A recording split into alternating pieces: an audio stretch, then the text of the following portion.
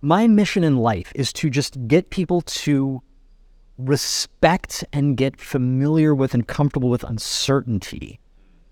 And not in a, like, I can't do anything kind of way that just diminishes you, but in a way that almost like engages your curiosity, engages your skepticism, and sort of keeps you from the sort of things that derive from over-certainty. You can't trust what you see. You can't trust what you hear. You have to allow for uncertainty, just scientifically.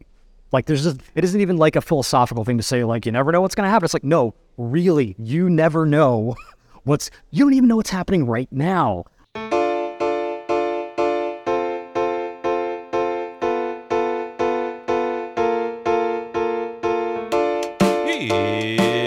It's Uncommon Good, the podcast where we chat to ordinary people doing uncommon good in service of our common humanity. I'm Paulie Reese. Fam, I am delighted and humbled to bring you the legendary David Dylan Thomas.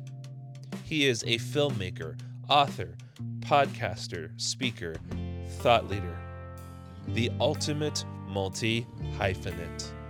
David's primary life question: how do you get comfortable with uncertainty? Can you get comfortable with uncertainty? Well, David says you can. And he has a list of credits to back that thinking up. A TED Talk, his book, Design for Cognitive Bias, his first podcast, the Cognitive Bias Podcast, his second podcast, Lately I've Been Thinking About. A quick content warning off the top. We do talk a decent amount about bullying, race-based violence, depression, and a little bit of slavery. So if these are not things that are right for you to listen to, feel free, switch this one off and we will catch you in the next one. In our first ever live taped episode, we talk about how design impacts our lives, questions on the nature of good and bad, and how we know things, or epistemology if you're fancy. Plus, David takes questions from the audience live. This was taped before a live audience at Venture Cafe Philadelphia. I am so grateful to bring you David. Please enjoy. David Dylan Thomas runs a program called Idea Exchange, among other things. Is a filmmaker, has written this lovely little book called Design for Cognitive Bias, has his own podcast, has at least one TED Talk that I've seen, thought leader, author, filmmaker, convener of great minds, some of which who have participated in different components of like his sphere of things are here today. How did you get to this multi-hyphenate space person that you are? Very clumsily. So I didn't go far enough back. I guess a couple threads to pull on, right? Like, how did I arrive at being really interested in cognitive bias? How did I arrive at sort of storytelling and movie making? And how did I arrive at sort of being in the digital space? So the cognitive bias piece, I would say, comes from my mother was a psych major at UCLA. And, you know, my wife is a pediatric neuropsychologist at CHOP. So I've always been adjacent to people who are fascinated by the brain. And then by osmosis would be like, hey, here's this book by Oliver Sacks. Oh my God, the brain is fascinating. And what really tipped it into full-time obsession was I saw a talk by Iris Bohnet called Gender Equality by Design. And it's on YouTube. You can find it. It's fantastic. But she really gets at this notion of there are design choices you can make that actually influence, you know, biases that we have. So a simple example might be the way some hotel rooms, you find this a lot in Europe. If you want the lights to turn on, you got to take your hotel key and put it in a little slot. Otherwise, the light won't turn on. That guarantees you are in the room when the lights are on. Sure. Once you leave and you take your key with you, which you're bound to do, right? Lights turn off. So rather than make you do all the cognitive effort of, I want to be a green person, I'm going to make sure to turn off every light in this room before I leave, it's just saying, we'll take care of that. The design will take care of that for you. It is built so that the default is green. Right? So you're taking advantage of design and people's sort of, you know, cognitive limitations to say, you know what, let's remove some of that cognitive load. That would be sort of a more positive example of using design to mitigate or take advantage of bias. So when I kind of saw that space, for ill or for good, I started to realize, okay, I need to learn everything I can about bias. And I literally went to the Rational Wiki page, which has a whole list of cognitive biases, well over 100. And I looked at that and realized I am not going to figure this out in a day. So I said, here's what I'll do. I'll take one a day, learn about that bias, the next day move on to the next one, and which was fascinating. And this turned me into the guy who wouldn't shut up about cognitive bias. So eventually my friends were like, please, Dave, just get a podcast. So that led to the podcast. So while all of that is happening, there's also this history I have in storytelling. I've been making movies ever since I was a kid, and I still do. I'm working on one right now. And, you know, that just came from, I don't know, I just at a very young age. I was fairly isolated as a kid. I didn't have a lot of friends, so a lot of my time would be spent kind of sitting down, you know, watching old Doctor Who episodes and then, like, learning story structure from that. And I'm going to pause you right there. Do you have a doctor? Oh, I grew up with Tom Baker. Perfect. They would show... This is in the 80s, thank you. Right? So this is, you know, nowadays things are day and date. They will appear in Britain. They will appear in America at the same time. At the time, though, you have to wait years before any episode. So Tom Baker's starting in like the early 70s. I'm not getting them until like the 80s. So I'm watching the first couple seasons of Tom Baker almost a decade later in Locker in Maryland, right? And learning story structure from that, becoming fascinated by that, and just... I think what really pushed me over the edge was I was a kid who was bullied a lot. I'm not a big kid. I'm a nerdy black kid, even more of a niche, and especially then. And I was given an assignment. So the whole class was given this vocabulary assignment. Here's the 10 vocabulary words, and put them all in a story. That's how you learn the words. And everyone else would write pretty normal stories. I wrote a story about, like, people who go to a distant planet and find dinosaurs there, and, like, you know, because that's what I do with these things. And I read the story, and I noticed when I was reading the story, all of the kids were rapt, right? They just were bullying me. They were paying attention to me. I'm like, oh. And somewhere in the back of my head, it clicks, oh, here's a survival strategy. Here's a way to not get bullied, is to tell amazing stories. How could you be bullied if people were fascinated by you? And so... part just being encouraged, like anyone, especially when you're young, if someone tells you you're good at something, you kind of double down on it, and people told me I was good at writing.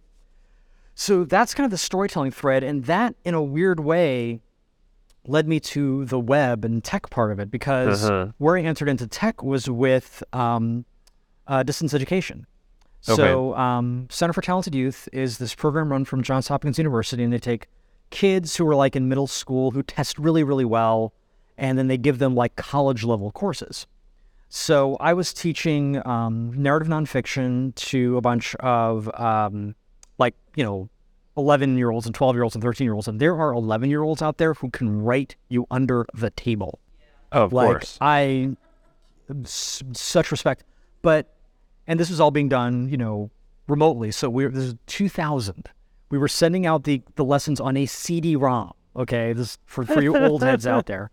And we just had basically a forum, and forums haven't really changed in like 20 years, like as a format for, like, it's basically Reddit, right? But with less cursing, right? So we had the forum where they would share and workshop their work, and I would see these kids from like all over the planet just having these conversations, people who may have never actually met for their entire lives. I mean, this has been 20 years since then, so these are like full-grown adults now. But I didn't even know that could happen, right? And it was that optimistic time in the early days of the web where like, oh, this could be a way to connect people from all over the earth.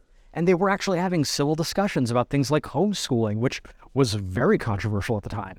And dispelling myths about homeschooling and all of that stuff, and just having these great conversations. I'm like, okay, the web is this great place for content and connection, right? And I think that was kind of led me into content strategy, which formally is where I kind of situated myself in the world of web design, and since then in UX. So the pairing of cognitive bias with UX and content strategy was basically saying, here's this thing I'm fascinated with, here's my day job, and I'm starting to see these connections.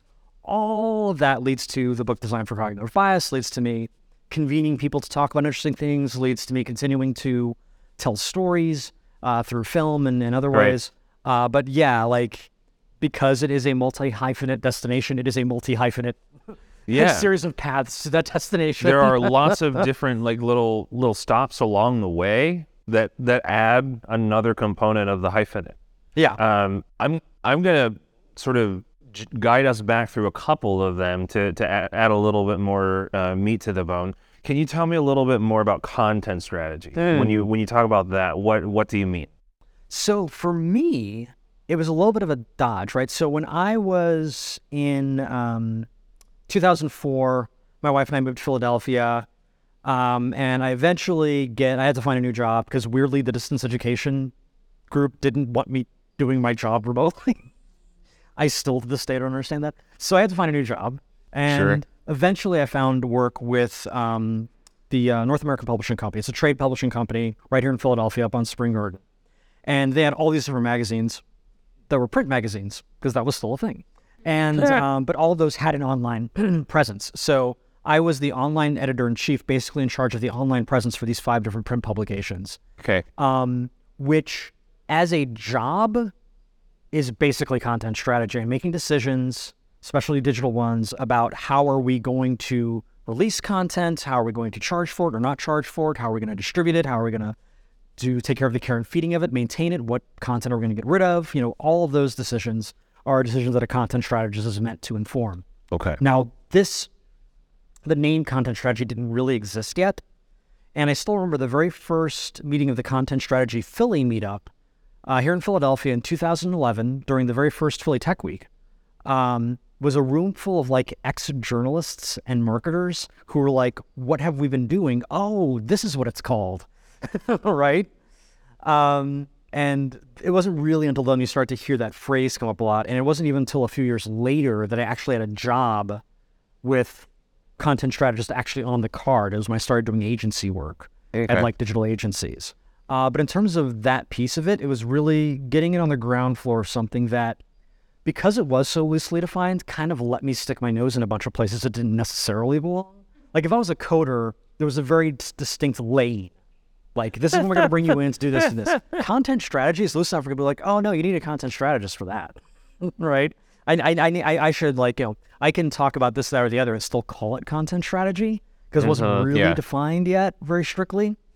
Still isn't, by the way. But but there are more. I mean, I could be a content strategist for all you know. Yeah, there are more lanes now, I'll say, but I can still kind of very loosely kind of like talk about these things. But yeah, but that's how I arrived at picking that area to kind of label myself as a player in tech. Okay, so you were there like right when that language was being developed. There was the opportunity to just play with actual language. I would describe that as startup energy, as founder energy. Yeah. What does that feel like to be in that space? It's a mix, right? Because it's funny you say founder energy, because I was definitely not looking to found anything. And the journey from going, because the other thing that happened recently, I'll probably add some context to this. So in 2021, I quit my full-time job and basically went around doing what I do now, which is full-time giving talks and workshops and being supported by the revenue for my book. But that was a very long decision process. Like at the time when content strategy was forming, I was looking very much, ironically, to get a full-time position somewhere. And I say ironically because in the early 2010s, the only content strategy jobs were freelance. There are very few places you could go where someone was actually hiring in-house content strategy. In fact, there are very few agencies that were hiring content strategists at that point. This is a good question. So how do you promote yourself as a freelancer for something that people don't know that they need yet? I mean, this was the challenge of early accessibility artists. This was the challenge of early UX people, right? When before UX was like the hot thing. And for me, it was slotting myself into things that weren't actually content strategy, like formally, right? So I first, gig in that area was online editor-in-chief was the title. Then I moved on to a role at a foundation where my title was something like communications, outreach, something, right? But like you start with the terms people are familiar with, and you morph it. Like I did have the advantage of being at companies where I was like the one person in the room who understood the web. Yeah. So that allowed me to wear kind of whatever hat I wanted to and tell people this is what the web was about. Like if I start to get really excited. Wait. You know what the internet is about. Right. Or I can tell them that's what I believe, right? And I can say, hey, if I start to get excited about user experience, I can say, oh no, this is the hot thing in the web right now is UX. You should be paying more attention to your users. You should be doing user research. And they don't know any better. So I can actually kind of steer that a little bit, right? And a lot of my jobs were jobs where that title never existed before. I was the first person to have that role. So again, that allowed me, it was, to your point, kind of a lot of startup energy. It's just a startup within the confines of an existing organization because they've never done this before. They've never had a role for this before. So I got to do a lot of just defining for myself what the role is, which I was pretty comfortable with, but not to the extent where I was like, oh, I'm going to go freelance and, do my own taxes and get my own health insurance. No. I mean, that's still not terribly put well. It's pretty damn miserable today. The health insurance piece in particular.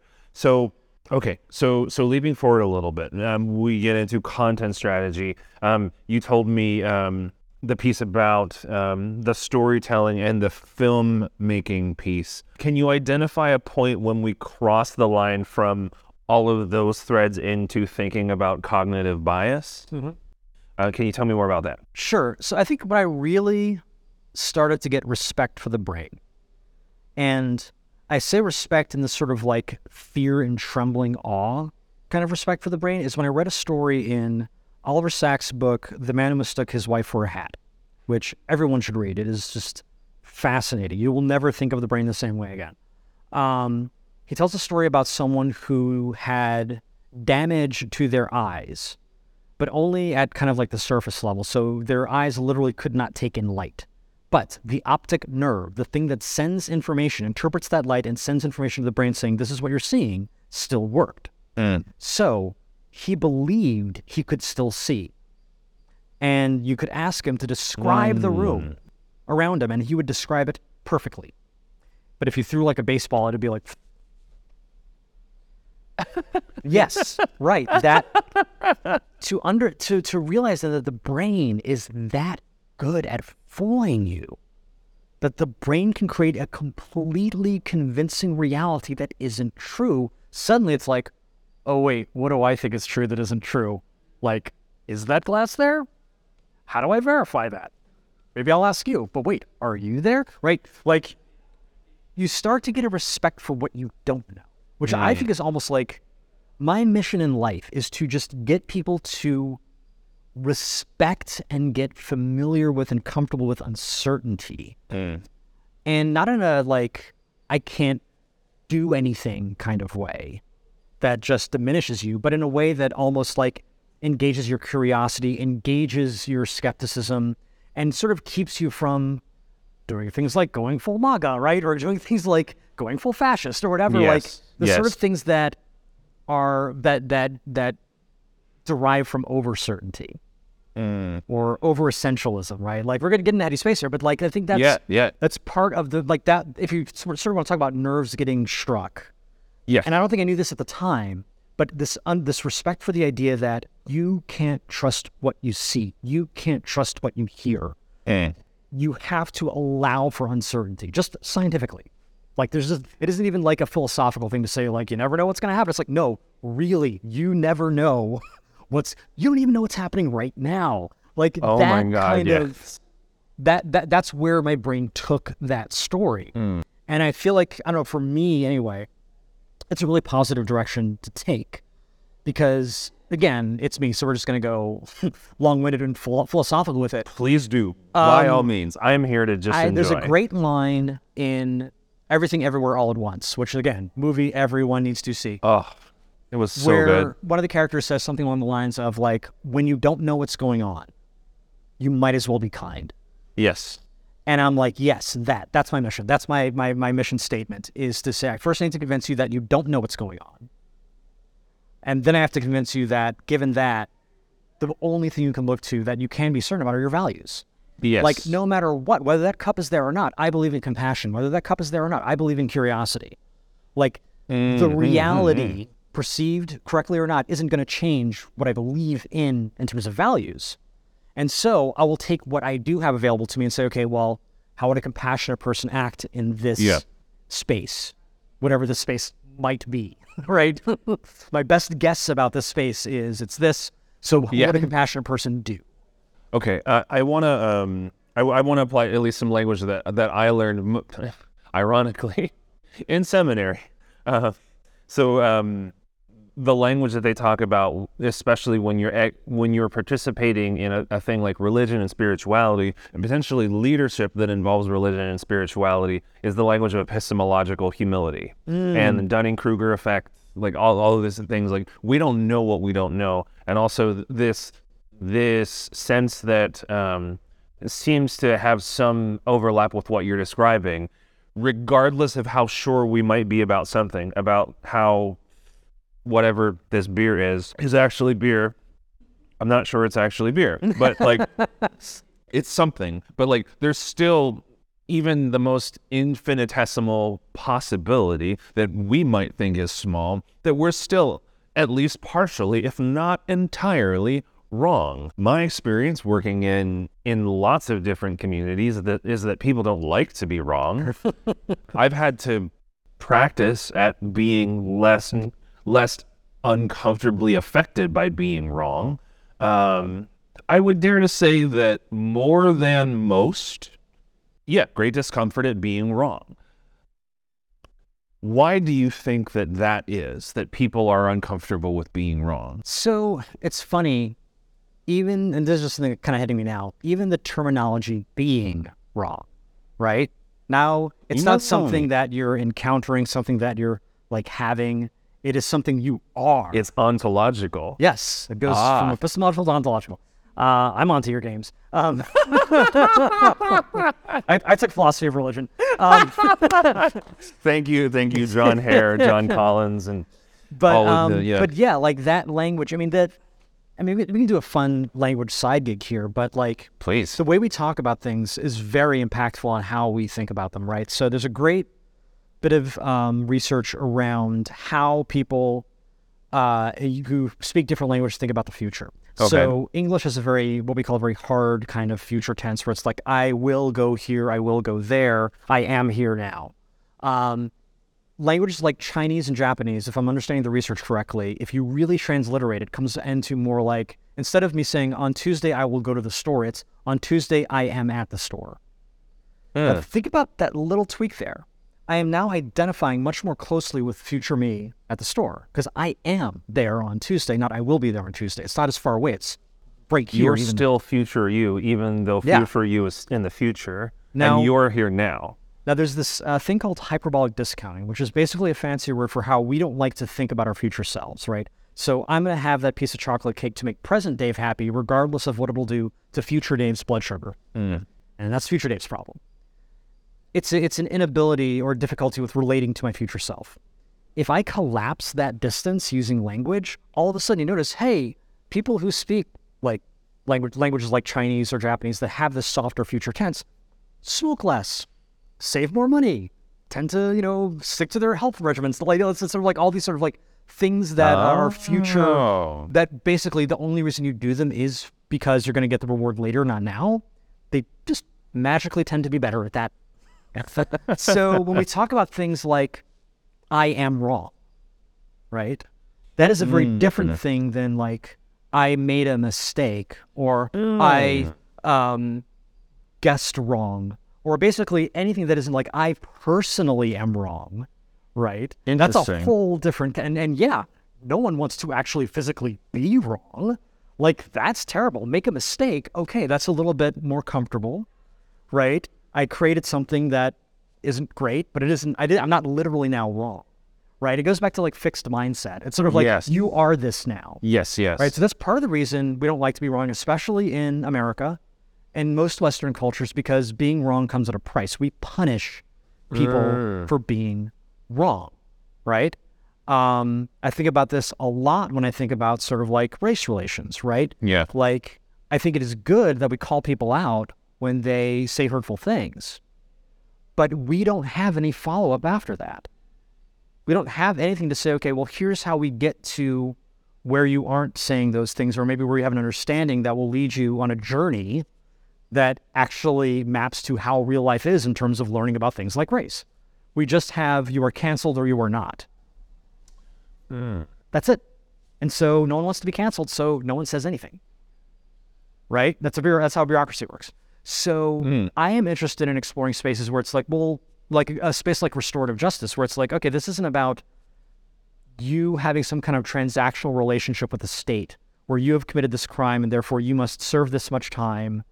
Now your time is up. Okay, you must be punished to this amount. You've been punished that amount. Okay, now the transaction is over. Versus a relationship that's more like a health relationship. Like, okay, you're not feeling well. What can we do to get you to where you are feeling well? Or a community situation where it's like, okay, here's how we're agreeing to function in the community. If something went wrong there that goes against the values of the community, we, the community, have to figure out how we're responsible. We have to figure out how you're responsible. We have to all figure out what we're willing to do about this as a situation versus you are a criminal. The end. I've defined you, therefore I know what to do with you. We can go on for hours about how capitalism perhaps makes that the more likely outcome. But the piece of it, getting back to your question about why don't we like to be wrong, part of it is the very real consequences of being wrong in terms of like evolutionary psychology. It's like, that might be a tiger. And if I'm wrong and I say it's not a tiger, I'm going to get eaten. So you get this overrepresentation of like danger. Like I will see danger. Okay. The people who saw danger where there wasn't danger lived longer, passed on their genes. So yes, we are going to always kind of veer a little more into suspicion and conspiracy theory and like whatever makes us think it's a tiger. That'll always be our first guess. Okay. But we've gotten to a point now where it's not even about real danger anymore, right? It's more about it's more social, I think, now. It's like, what's going to happen to me? How will people look at me if I'm wrong or if I say I don't know? You can learn a lot about a company by finding out what happens when you ask I don't know in a meeting. And some companies will be like scoff and get a little bit, you don't know. Like, what are you doing here? And other companies will be like either, oh, well, let me tell you what this is. Or, you know what? I don't know either. Let's figure it out, right? And again, growth mindset versus not. But like the social consequences of, again, being wrong, right, are so high that people don't want to try. People don't want to be wrong. Like they would rather express certainty, even if they have no idea. And you see this in tech. All like 90% of tech is expressing certainty when you don't have certainty. And yes, absolutely, in the startup world, that's how you get venture capital. Like, I'm just gonna say it, George. You're shaking your head. Did you have a? But yeah, like that is how we. That is a survival tactic. Is to always appear right. Interesting. I'm trying to figure out how to repackage this language to take away the ontological component of being right and wrong. Yeah, it's tough, right? So even if your data is not correct, even if your knowledge is not accurate, it is still better to practice behaviors. It in scare quotes, it's still better to practice behaviors as if your data is correct. I think is what I hear you saying. Yeah, and again, to pretend that there isn't uncertainty, right? Like we've sort of like fallen into this world where, and I think there's also like a hyper-masculine component to this, where we lead with certainty and we're drawn to certainty. There are even certain hand motions. We're doing one right now. Like, I think that in order for America to be great, we need to, right? Like this is a thing. Like this is a speech coaches will tell you, right? This, not open hand, like, but all of it is to project confidence. My fellow Americans. Yeah. Yeah. So yeah, we've fallen into this thing where like we're drawn to certainty, we're drawn to confidence, which isn't necessarily a bad thing, but it's like the degree to which we value it, right? And the degree to which we're not willing to question it, or the degree to which we don't value uncertainty. Like I want the presidential candidate who's going to go up there and be like, I have no fucking clue how we're going to deal with COVID. And I'll tell you something else. None of these bozos do either. Like we are doing our best. Here's what I think we should do, and here's what values, and here's who we're going to look out for. Yeah. When we're doing that, right? But I have no clue what we're going to do. I don't know what we're going to do about inflation. by the way, president, even when I'm president, there's not a hell of a lot I can do about inflation. Just tell, Yeah. now that's me, but there's a lot of people out there who are like, if they saw that, they'd be like, oh, this guy doesn't know what he's talking about. I don't want him leading. He doesn't know how to fly the plane. I don't want him flying the plane. Okay. So there might be a better way of doing things if we can separate personal identity from rightness or wrongness. Yeah. And we can isolate those things into our choices that we make. But how far do we go? Like how far do we go until what I guess the adage one hears in drama films, like we are our choices, we are the actions we take, we are our patterns of behavior. Like where's the line?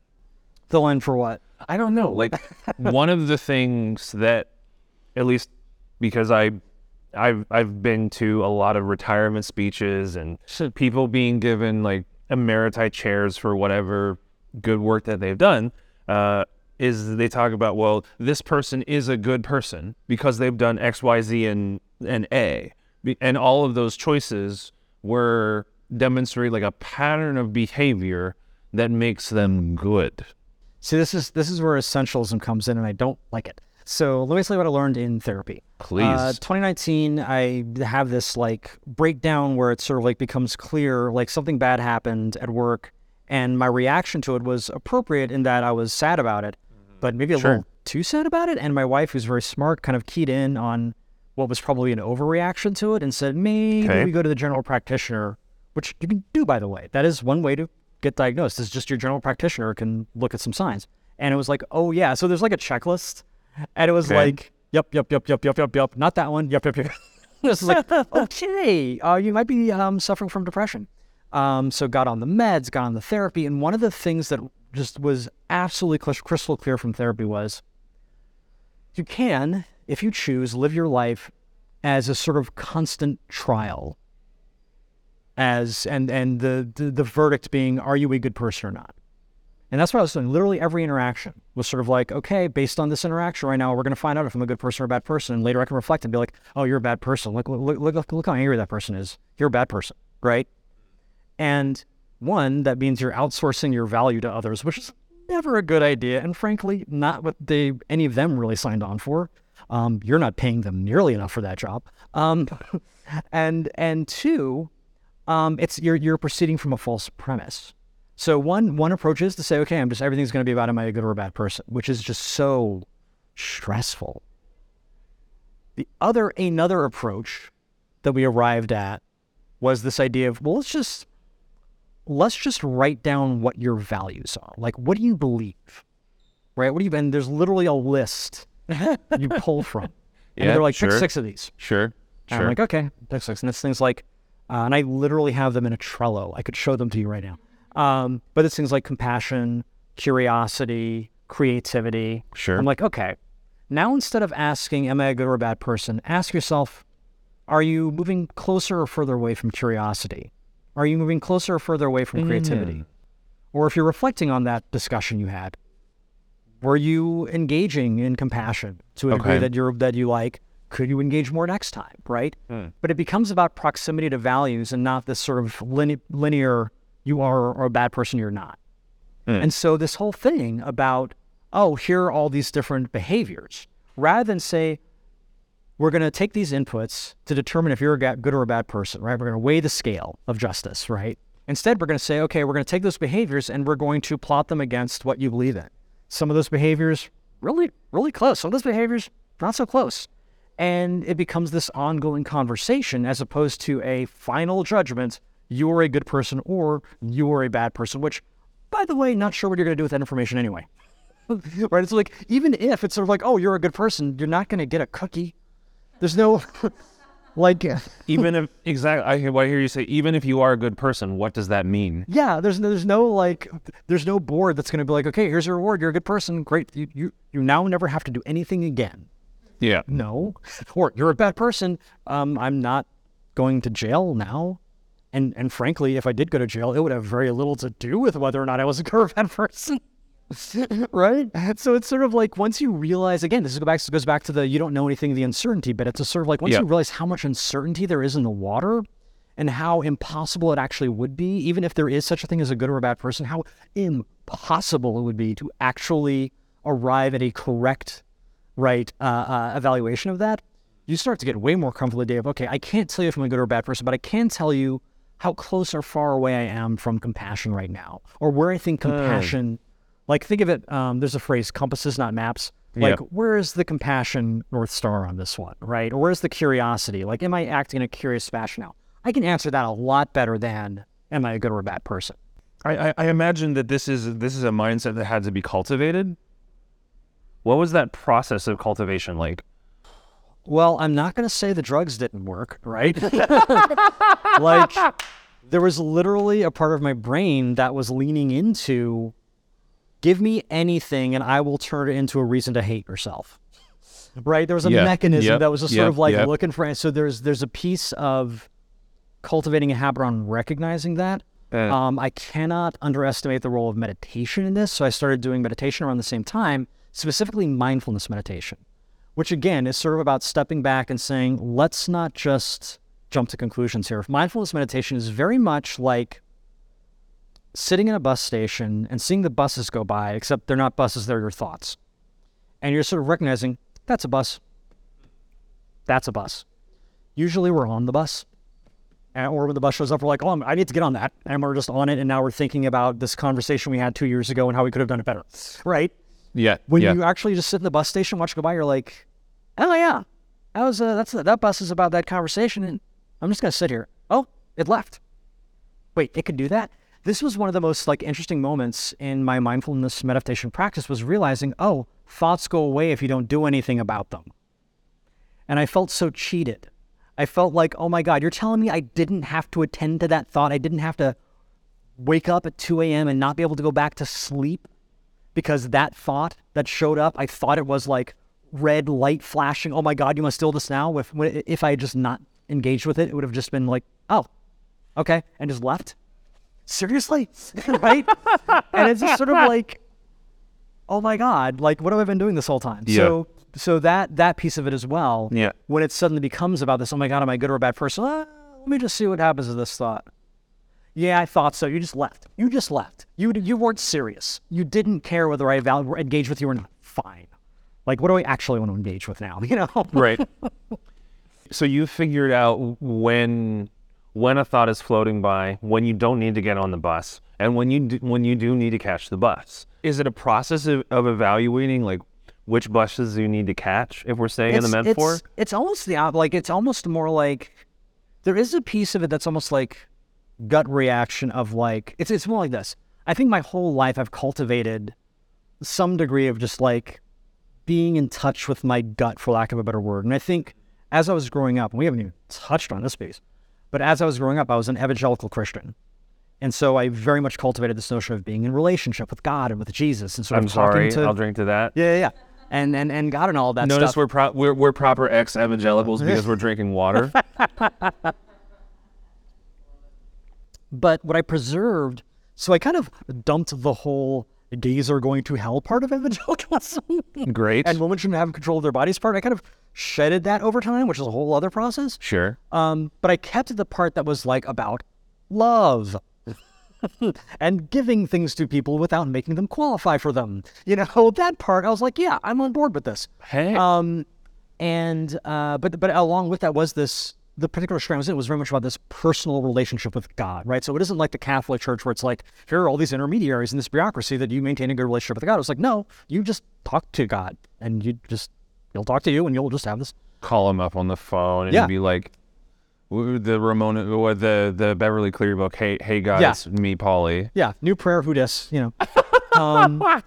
And that, I still don't know what to call it. I still call it a relationship with God. You can call it a relationship. I don't really care what you call it, but I call it a relationship. But there's the sense Sure. of like, I feel like what I need to focus right now on is this.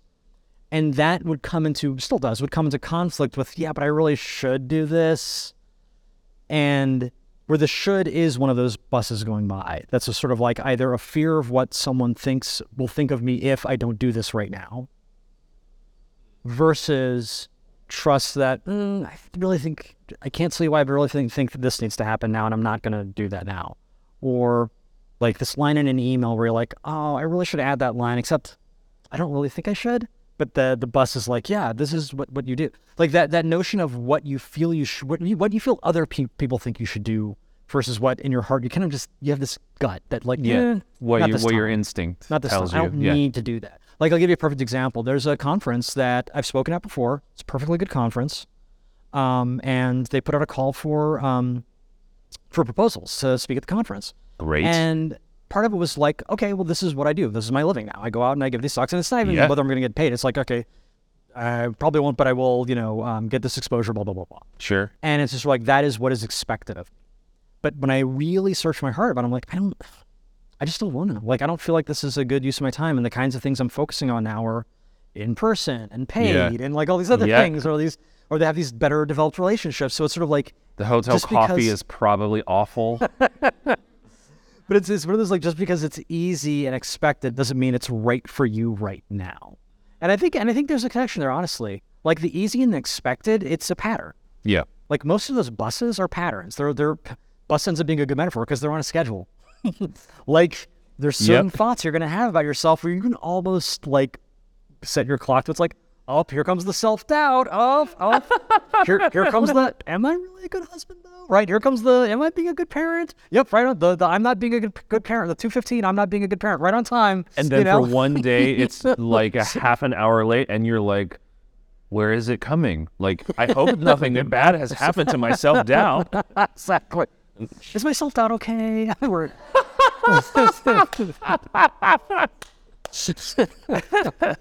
But yeah, so to answer your question, it's more, rather than saying like which buses do I tune in, it's more like saying there's kind of like, I don't know, a train, a motorboat, some other form of transportation that I kind of know to tune into, and it's more not letting the buses be like, no, get off the motorboat, get on the bus, to just torture that metaphor as far as possible. We'll put a pin in it later. We'll put it back in the B schedule. I want to pivot a little bit. You brought this wonderful little zine with you. And one of the things that I learned, and that friend of the show, Tarek Davis, told me as well, that you have in common with him, is that you are a fan of horror film, and specifically black horror film. Mm-hmm. I would love to know what it is about this segment of the horror film industry is so fascinating to you. So, and yes, I'll absolutely pitch my own movie while we're doing this, but please, by all means. I'm going to circle back to this because I want to answer the question first. But in the course of working on a horror film that I'm working on now, I became a horror fan. I was sort of like tangentially like, there are a couple of good horror films out there. Exorcist, cinema classic, The Thing, cinema classic, blah, blah, blah. But it wasn't something I really got into the way I get into like action. Now I am a full-on horror fan. It's my second favorite genre behind action. But the thing about black horror, and right now I'm going to recommend a movie called Horror Noir.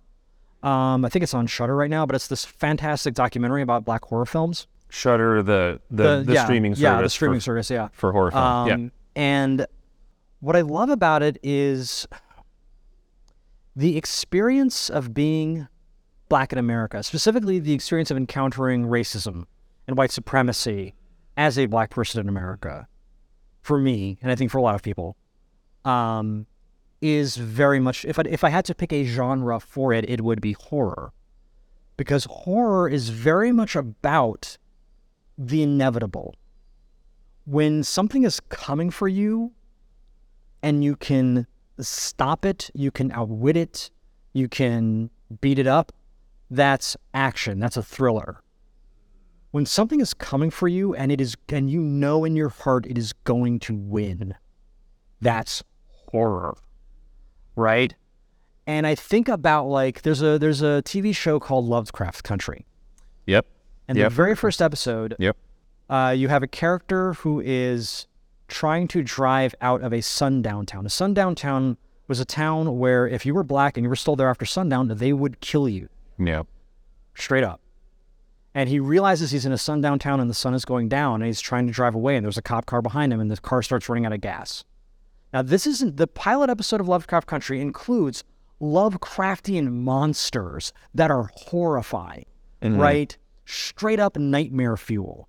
But the scariest scene in that show is trying to get to that county line before the sun goes down. It is terrifying. And what that show understands is that the appropriate genre for racism is horror, right? And I think that's why black horror is especially interesting to me, because it's able to, instead of saying, I'm going to have to invent ghosts and haunted houses and vampires and ghouls and goblins, I don't have to invent anything. I can tweak reality just a little to illustrate for those who might not have experienced this what it's like, right? But I don't have to tweak it that much, right? That to me is what is fascinating about black horror, and that, and this is something I bring up in my movie, which I'll tell you about in a sec, that there are some experiences that if they happen to white people, and I put them in a movie, let's talk about just like the experience of a slave, a person being enslaved in Africa on their way to the boat, and then once they get off the boat, just one of the things that will happen is they will be branded, literally branded, right? Because that's what you do to cattle, right? In this new. Yep. Now, if I were to have a scene in a movie where a white person gets captured by someone, right, in some backwater town or something, and then they pull out the brand and they brand them, they'll be like, oh my God, this is like such a scary horror movie. It's like torture porn, right? Yeah. So what happens to a white person, it's horror. What happens to a black person, it's history. That is why black horror is so fascinating to me, right? But the movie that I've been hinting at is a movie that is based on a true story. Washington Square Park has enslaved people buried underneath it. We're specifically talking about Philadelphia, like Washington Square Park in Philadelphia, one of the primary like public squares in a fairly affluent neighborhood. Oh yeah, a very affluent. Yeah, I was going to say it's town. like I can't afford a condo there. Like Connecticut affluent like portion of town. Yeah, exactly. It's like if you a million will buy you a kitchen in that part of town. But there's under the ground there, right? So all this, and when I first moved to Philly, I found this out. And my first thought was, hey, wouldn't it be funny if like they all came back to life one night as zombies and they only ate white people? And I called that movie White Meat. I've finished. I've finished the screenplay. Yeah. I'm working on like revising it now, doing a table read, getting funding, and actually this is one of those hell or high water I'm going to make this. But in the process of learning that and in the process of understanding, this movie can be about more than just, oh, it's a funny premise for like a Key and Peele skit. It's like, no, there's actually a lot of meat here. There's a lot of anti-slavery history here in Philadelphia. There's a lot of slavery history and all that. Like there's a lot going on. Yes.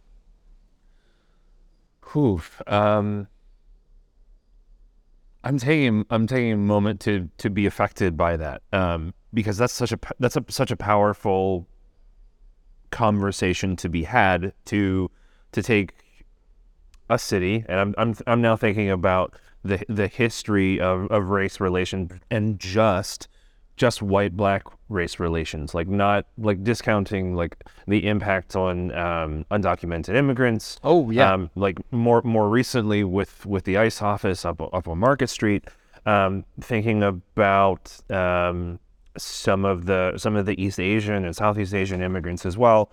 But I'm thinking about the very checkered history of race relation, of white and black race relations in Philly, and I hear that, and just all of the stories that need to be told, even in the neighborhood where we're sitting now, where at the time of taping, the last remaining real estate holdings of the Black Bottom community are actively being eradicated.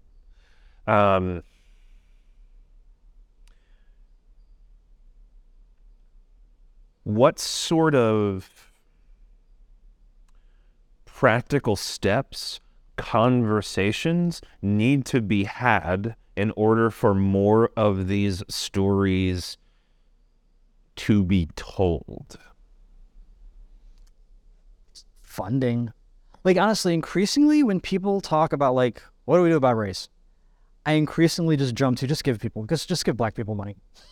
Like, seriously. It's a Just skip to UBI, just skip to, like, okay, here's your choice. Like, and again, this is like my Thomas Paine, only semi-joking answer to the question of, like, reparations. Like, okay, you got a choice. Sure. You can either give us all a whole bunch of money or give us 10 times the vote. One will cost you nothing, but have a very big impact, and the other will cost you quite a bit of money. And that's nothing to say what you're going to owe Indigenous people once that's over. Yes. Right? It's sort of like pay one way or the other, but pay. Like, seriously, so many of these things, it's like we could have this, we should and will and need to have this, like, more nuanced conversation about race, but while we're having that conversation about race, people are dying. It's like, can't we just give me the money and give black people the money first and then have the conversation? Because that's where this is going anyway. If we have this amazing conversation about race and we realize, oh my God, everybody else got to play 10 rounds of Monopoly before we even let you put a piece on the board, we owe you a lot. If we're going to actually agree that this is a just country, okay, here's the money. Okay, that conversation takes 20 years. Yeah. Versus, oh my God, just Sheer. Sheer is just an extra $1,000 a month. I don't know if you've seen some of the experiments in UBI. They gave Yes. black mothers in New York, I think it was like 1,000, maybe 1,500 a month, which is, it's New York, not nearly enough to live on, right? Yeah, that'll buy. But What was it? that- It'll buy you a latte and a bagel. Right. Like, So that, the group that got that money, and this is just one of there are many, many positive outcomes, but the one that I always like to bring up, because it puts the lie to, like, of the lazy black person, is the folks who got that money were twice as likely to find a job. If you even want to get a job, you need money. That's the thing they don't tell you, right? What did James Baldwin say? Being poor is expensive. So at least get us to the point where we can afford to be poor. How about just that? You know what I mean? Where we don't have to choose between medicine and rent. Let's just get that far. But honestly, like that, it's not new because it's a legit question. I agree it's a legit question, but I get really impatient with the, like, what kind of conversation about race should we have? It's like, I don't care. Give every black person this much money on a regular basis for the next 10 years, then we can talk about the kind of, because here's the other thing. I suspect that if we actually went with reparations first and then had the conversation would go a lot better. Because that would be a conversation with people, unfortunately in this country, we respect people who have money more than we do people who do not. So if I say, hey, I'm going to have a conversation with you, black person who is statistically likely to make 1/3 what I make, it's not going to be on equal footing. Like, go back to bias. Somewhere in the back of my head, I'm thinking, you're a little bit less than I am. I would never say that out loud. And if you ask me, like, point blank, do I believe that? I'd say, no, of course, this person's somewhere in the back of my head, because I've been raised in a world that respects rich people more than white people, or more than, that'd be funny. Respects rich people more than black people. Yeah. See, this is what reparations would get you. That Freudian slip, respecting rich people more than white people. Yeah. See, that would be interesting, right? There's worlds we don't associate the There's two, another right? good horror film. Yeah, exactly. You just pitched 2 films today. Right? But I think that it's that thing where, like, people won't take your advice if they don't pay you for it. I don't think that conversation would go nearly as well if both sides had less of a gap between how much money they were making. That's terrible, and that's just the state of America after 200, 300 years of capitalism. That's what you're going to get, is I respect you more if you have money. I just do. And if I'm having a conversation with Black America, and Black America is 1/3 of what white America has, there's not going to be a lot of respect in that conversation. The thing that you're pointing out that I think is the struggle, that as all of these high-level conversations are happening, is that there's a need for the pragmatic concern that people are suffering who do not need to be suffering right now. Mm-hmm. And there's a need to entertain that conversation at the same time that we entertain the conversations around the high concept component. How do we have those conversations together at the same time? Yeah. I think that it's tricky, right? Because, like, as much as I advocate for just radical change, right, if it's too radical, you get Ethiopia, right? So Ethiopia right now, guy comes in and tries to put in some pretty hardcore changes. And on the one hand, some of these things are so nice that he wins the Nobel Peace Prize.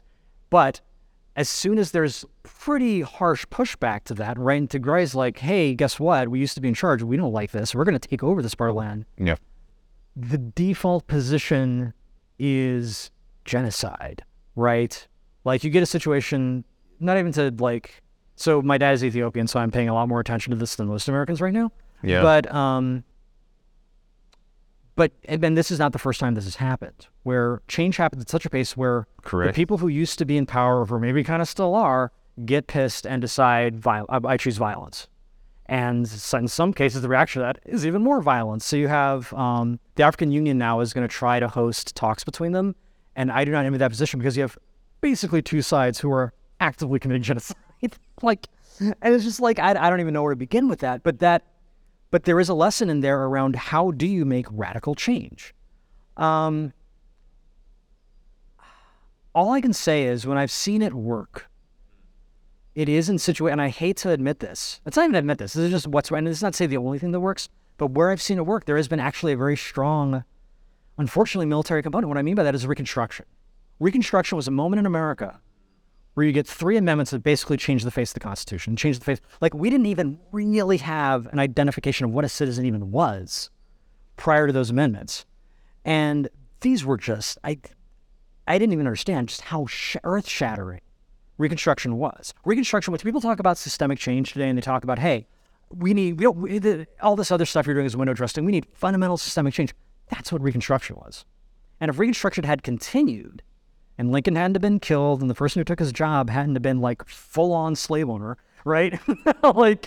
Andrew Stanton hadn't been eventually pushed out, you would have seen, I believe, because that was a time when you had, all of a sudden you went from like 0 to 60 in terms of black governors and black congresspeople and black landowners, right? The whole 40% mule thing I recently learned. That never actually got instituted because Lincoln died before they could institute it, so they literally took it off the books. I mean, it's even like it's really relevant. We're talking about land as an issue. That alone is sort of tells you the story of race in America. But yeah, and the other examples I can think of, but that was part of what made Reconstruction work was troops on the ground in the South. The reason the Klan couldn't just show up and start burning down houses is because there were Union soldiers on every block. And the same thing, the other places I look to are post-World War II Germany and Japan. These are places where there were still Nazis in Germany. There are still people who wanted the empire in Japan, but without a presence on the ground, literally reconstructing from the ground up, you don't get to a point where you have a very different perspective on, because I just got back from Berlin. That is a city that acknowledges its past, reckons with it constantly, because they don't just have to deal with World War II, they got to deal with the wall, right? Right.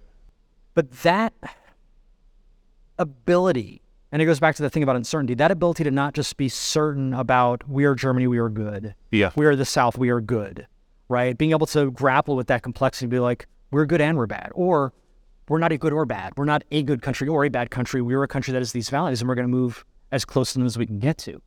That conversation, going from full-on fascist to we're actually going to live in a complex or attempt to be a just society, I have only seen that so far, like my limited research, come from we're basically military occupations. Where there is... With a plan, with a very clear plan, because there's lots of military occupations that do not hint in that. Most of them, in fact, but yeah. To where there is authority backing the intention behind... Yes, and that I think is an important piece of it. I just finished a book called How to Stop Fascism, and one of the key things you see... yeah, this is what I do in my free time, folks. I'm not a very happy man. One of the key factors that you need before fascism can really get a foothold is the failure of institutions, right? So if you look at Germany, if you look at Spain, if you look at Italy, leading into World War II, the institutions were failing, absolutely, and they were so corrupt, right?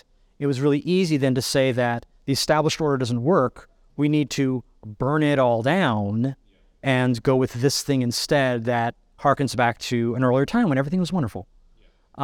Which is, by the way, you want to be really careful when you use terms like, let's burn it all down. It's like, I get where you're coming from, but that's kind of exactly what fascists want. But yeah, that failure of institutions is kind of a key ingredient. So having an authority that is sort of like, there's a great story about when we invaded Iraq, and the first few months, There's a great documentary called No End in Sight. It's by, I think, Craig Ferguson. And it doesn't take the position. It's about the first, few years of the invasion of Iraq. It does not, in fact, try to take a position on should we have gone in or not. It kind of lets that stay neutral. Instead, it focuses on, if we're going in, how should we have gone in? And what really becomes clear is there was barely a plan. So I talked about Germany and Japan. That was being planned for 2 years. We didn't even know if we were going to win the war, but we were already planning very intricately for that. Iraq was 3 months, maybe. Right. And then they didn't even follow the plan. And there's a great moment where they talk about very early in the war, there is the museum in Iraq with all the antiquities, and it gets looted. And the troops on the ground do nothing. And people are like, that was the moment when we knew this wasn't going to work. Because, to your point, the authority was saying, hey, it's a free-for-all. Yeah. Do what you want. Have we squandered the opportunity presented to us from COVID for Reconstruction? COVID isn't over, so we got a lot more COVID to get through. We got a lot more opportunity. I'll rephrase. Have we squandered the opportunity presented from the earlier phases of lockdowns? Oh, Lord, we don't even know yet. That's one of the things, a change as massive as COVID. We're not going to feel the fall. You talk about long COVID. Let's talk about long social COVID. Sure. Or long political COVID. Sure. We're not going to feel the fall of that. You know how now we're really just starting to reckon with the 2008 financial crisis? Really starting to see how that laid the groundwork for things like MAGA, for things like the rise of fascism, for things like questioning democracy. And January 6th, not many chess moves from 2008 financial crisis to January 6th, maybe 3, right? But in 2008, nobody was saying, well, you know what's going to happen in 10 years. They're going to storm the Capitol, clearly. It's no, this thing was so big and so encompassing. So yeah, I feel that way about COVID. We have no idea where this is going. Now, we certainly see the things that are opened up. That's another thing. It's I used to be a futurist. I used to love to be give talks that are the future of content or whatever, And then 2020 happened, and I'm oh, futurism is adorable. It is just adorable that you think you know what's going to happen in 10 years, right? It's adorable. You think you know what's going to happen next week. That is good for you. Never lose the stars in your eyes. So now I think in terms of, okay, here's what's on the ground. What do I want to happen? What is the kind outcome? What is the compassionate outcome? And then what can I do? What role can I play to nudge the future in that direction, knowing I have zero control over what actually happens? Because there are maybe 7 billion factors at play. I think it's somewhere around 7.2 or 3 yeah, 7 points. Yeah, this point, something like that. Yeah. Not counting the weather. I want to push us forward a little bit. The second big question of this podcast is what you look to when times are difficult. What are the sorts of things, people, places, and ideas that help keep spirits high enough to function? Yeah, I've gotten very much into a practice where I try to understand what my body is telling me about my emotions, and what's the difference between this is upsetting but I can keep going and check email to this is upsetting and I need a minute. Yeah. Kind of like you were saying before, it's I need to take a break and absorb what I just heard there. And I will play music, I will do whatever it is, I will keep checking in until my body tells me. What are your desert island discs? Oh, I can tell you what my favorite songs are, but it's this playlist I haven't updated in 20 years, so it's probably out of date. But traditionally, my favorite songs have been 40 by U2, Half a World Away by R.E.M., and The Rain Song by Led Zeppelin. But those are a bunch of old white dudes. I don't know how I feel now. There's probably going to be some Run the Jewels in there now, and some Kendrick, or some Lizzo. Yeah. So I haven't updated that list in a while. She's incredible. She rocks. But I would almost rather go with desert island performances. So seeing Prince at what is now the Wachovia? I forgot. I forget what it was. It was downtown. So seeing Prince perform, that's one of those things. Seeing the very first Zoo TV show, the very first concert I went to, Zoo TV U2, that would definitely be in there. Seeing one of REM's last shows, that would definitely be in there. Those are sort of like life-changing kind of, it's like, I have seen God, Well, exactly as you say, there's something about those moments that as soon as you have them, this is one of those moments. Yeah. This is one of those life-defining experiences that I'm going to remember. Yeah. Yeah. I want to make sure that we leave a little bit of time for questions and conversation from our people gathered. And I would like to invite. We have a few minutes. Yeah, and I've promised that whoever asks the first question gets a copy of my book. So, Doesn't asking the question affect the answer you get?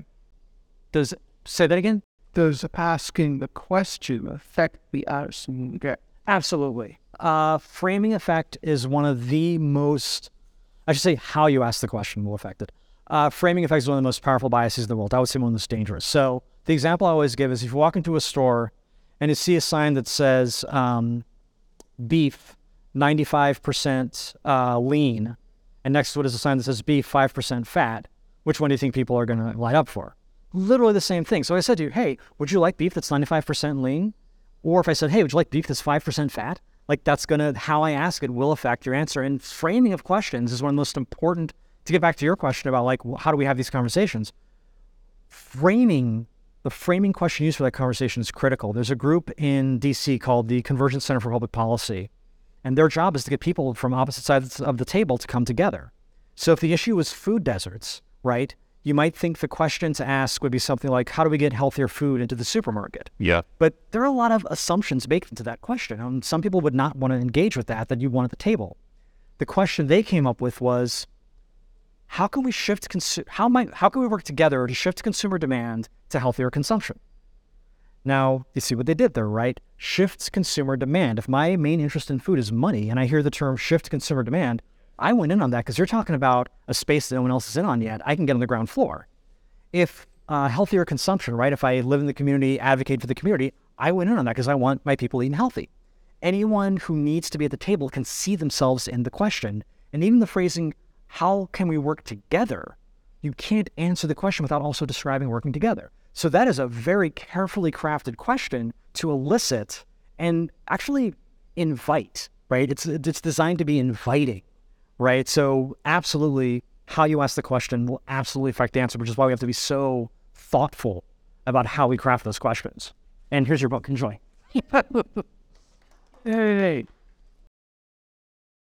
Yeah, so I just wanted to circle back on the idea you brought up about values and how it's important to use those to drive decisions and just see if you as a person or potentially collectively as a society, you're heading towards the values you say are most important. But I think the question I wanted to ask is, instead of framing that as good or bad, which you pointed out how that often falls short, how can we actually collectively do that? And how do we establish accountability for ensuring that the values we claim to espouse, either as individuals or as a society as a whole, are actually met?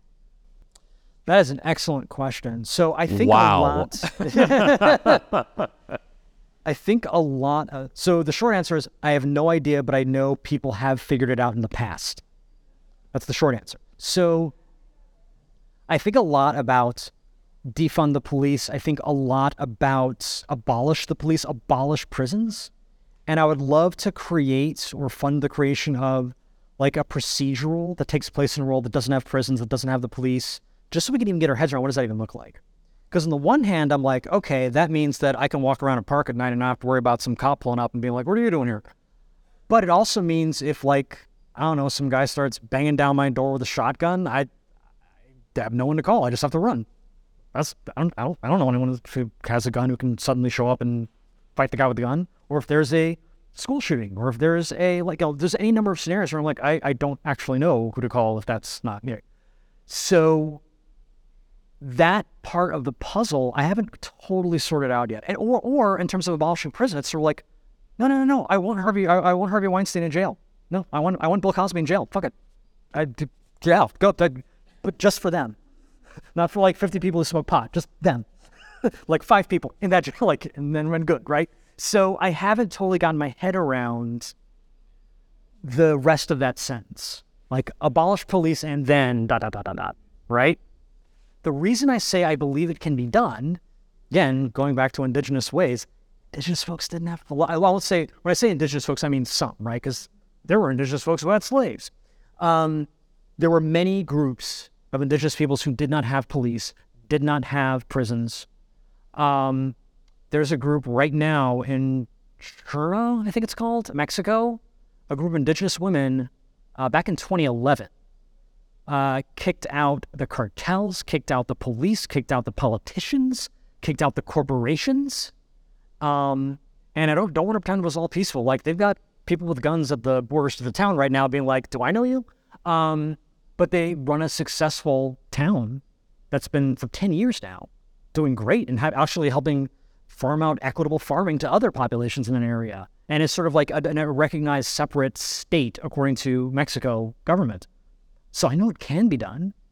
I know that there are cultures in history that have done it, who have done it for longer than there have actually been police. But how? That is research I am still doing.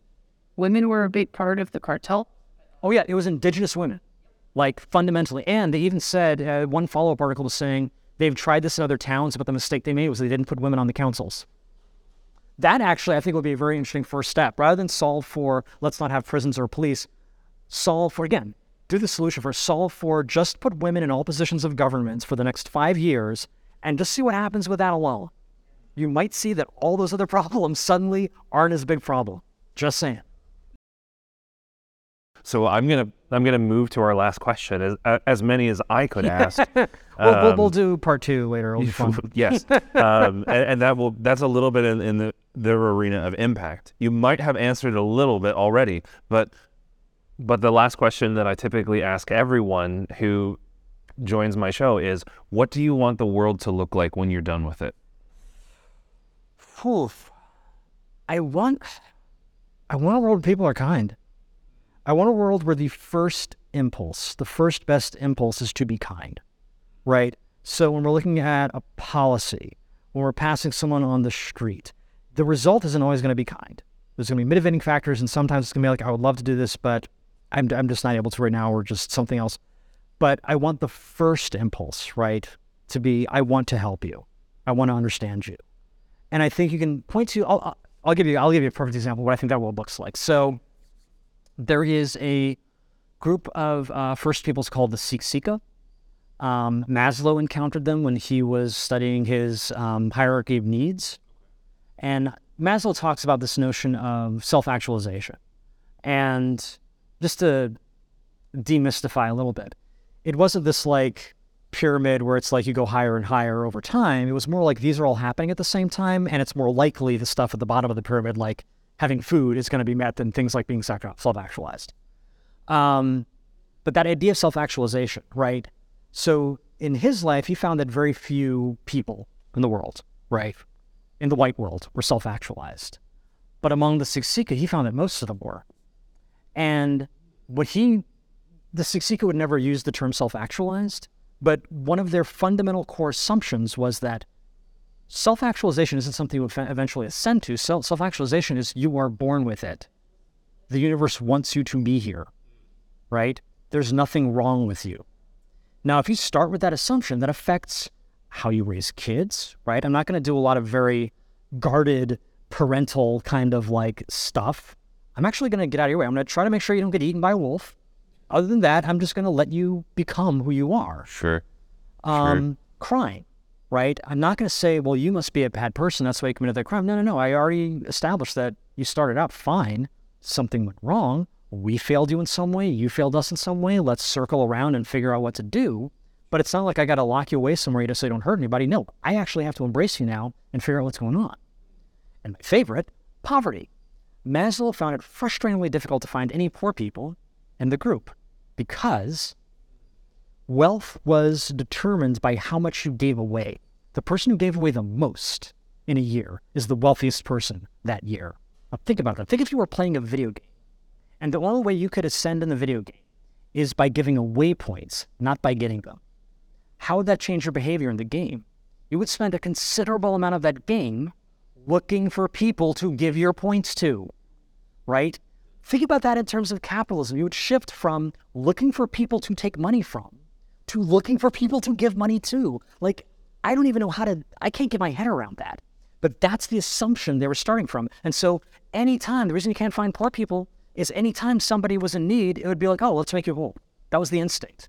It was mind-boggling to them that you would pass there would even be poor people in European culture. Like, that just, they couldn't get. Why aren't you giving them Why are you giving them 40 acres and a mule? Yeah, why aren't you? I don't understand. Like, they literally could, the same way we can't get our heads around, oh, yeah, clearly you should be spending all your time looking for people to give stuff to.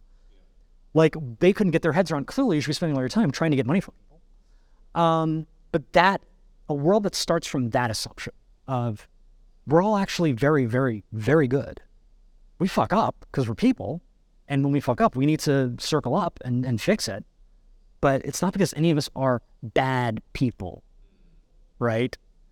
That a world that starts from that assumption, I would love to see that world. And if like my impact is to bring us like 2 millimeters closer to that world instead of 2 millimeters further away from that world, I'm like, job well done. Well, friends, please show your appreciation for David Dylan Thomas.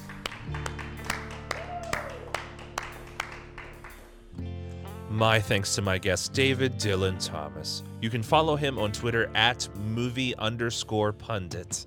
Subscribe to both of his podcasts, the Cognitive Bias Podcast and Lately I've Been Thinking About, wherever you listen to podcasts. And you can buy the book, Designed for Cognitive Bias, at the links in the episode description below. And my thanks to Venture Cafe Philadelphia for hosting the taping. The house manager in charge of Venture Cafe is Selena Lopez McKenzie, and you can check out their website, venturecafephiladelphia.org, to learn more about the free gatherings they offer every Thursday afternoon. Thank you so much for tuning in to Uncommon Good with Pauly Reese. This program is produced in Southwest Philadelphia on the unceded land of the Lenni Lenape tribe and the Black Bottom community. If you enjoyed listening to the show, please support us by leaving us a 5-star review and a comment. And subscribe wherever you listen to podcasts. It really does help people find us. Uncommon Good is also available on YouTube, TikTok, and Instagram at Uncommon Good Pod. Follow us there for closed caption video content and more goodies. We love questions and feedback. You can send us a DM on social media or an email at uncommongoodpod@gmail.com. Thank you so much for listening. Until next time, wishing you every uncommon good, to do your uncommon good, to be the uncommon good.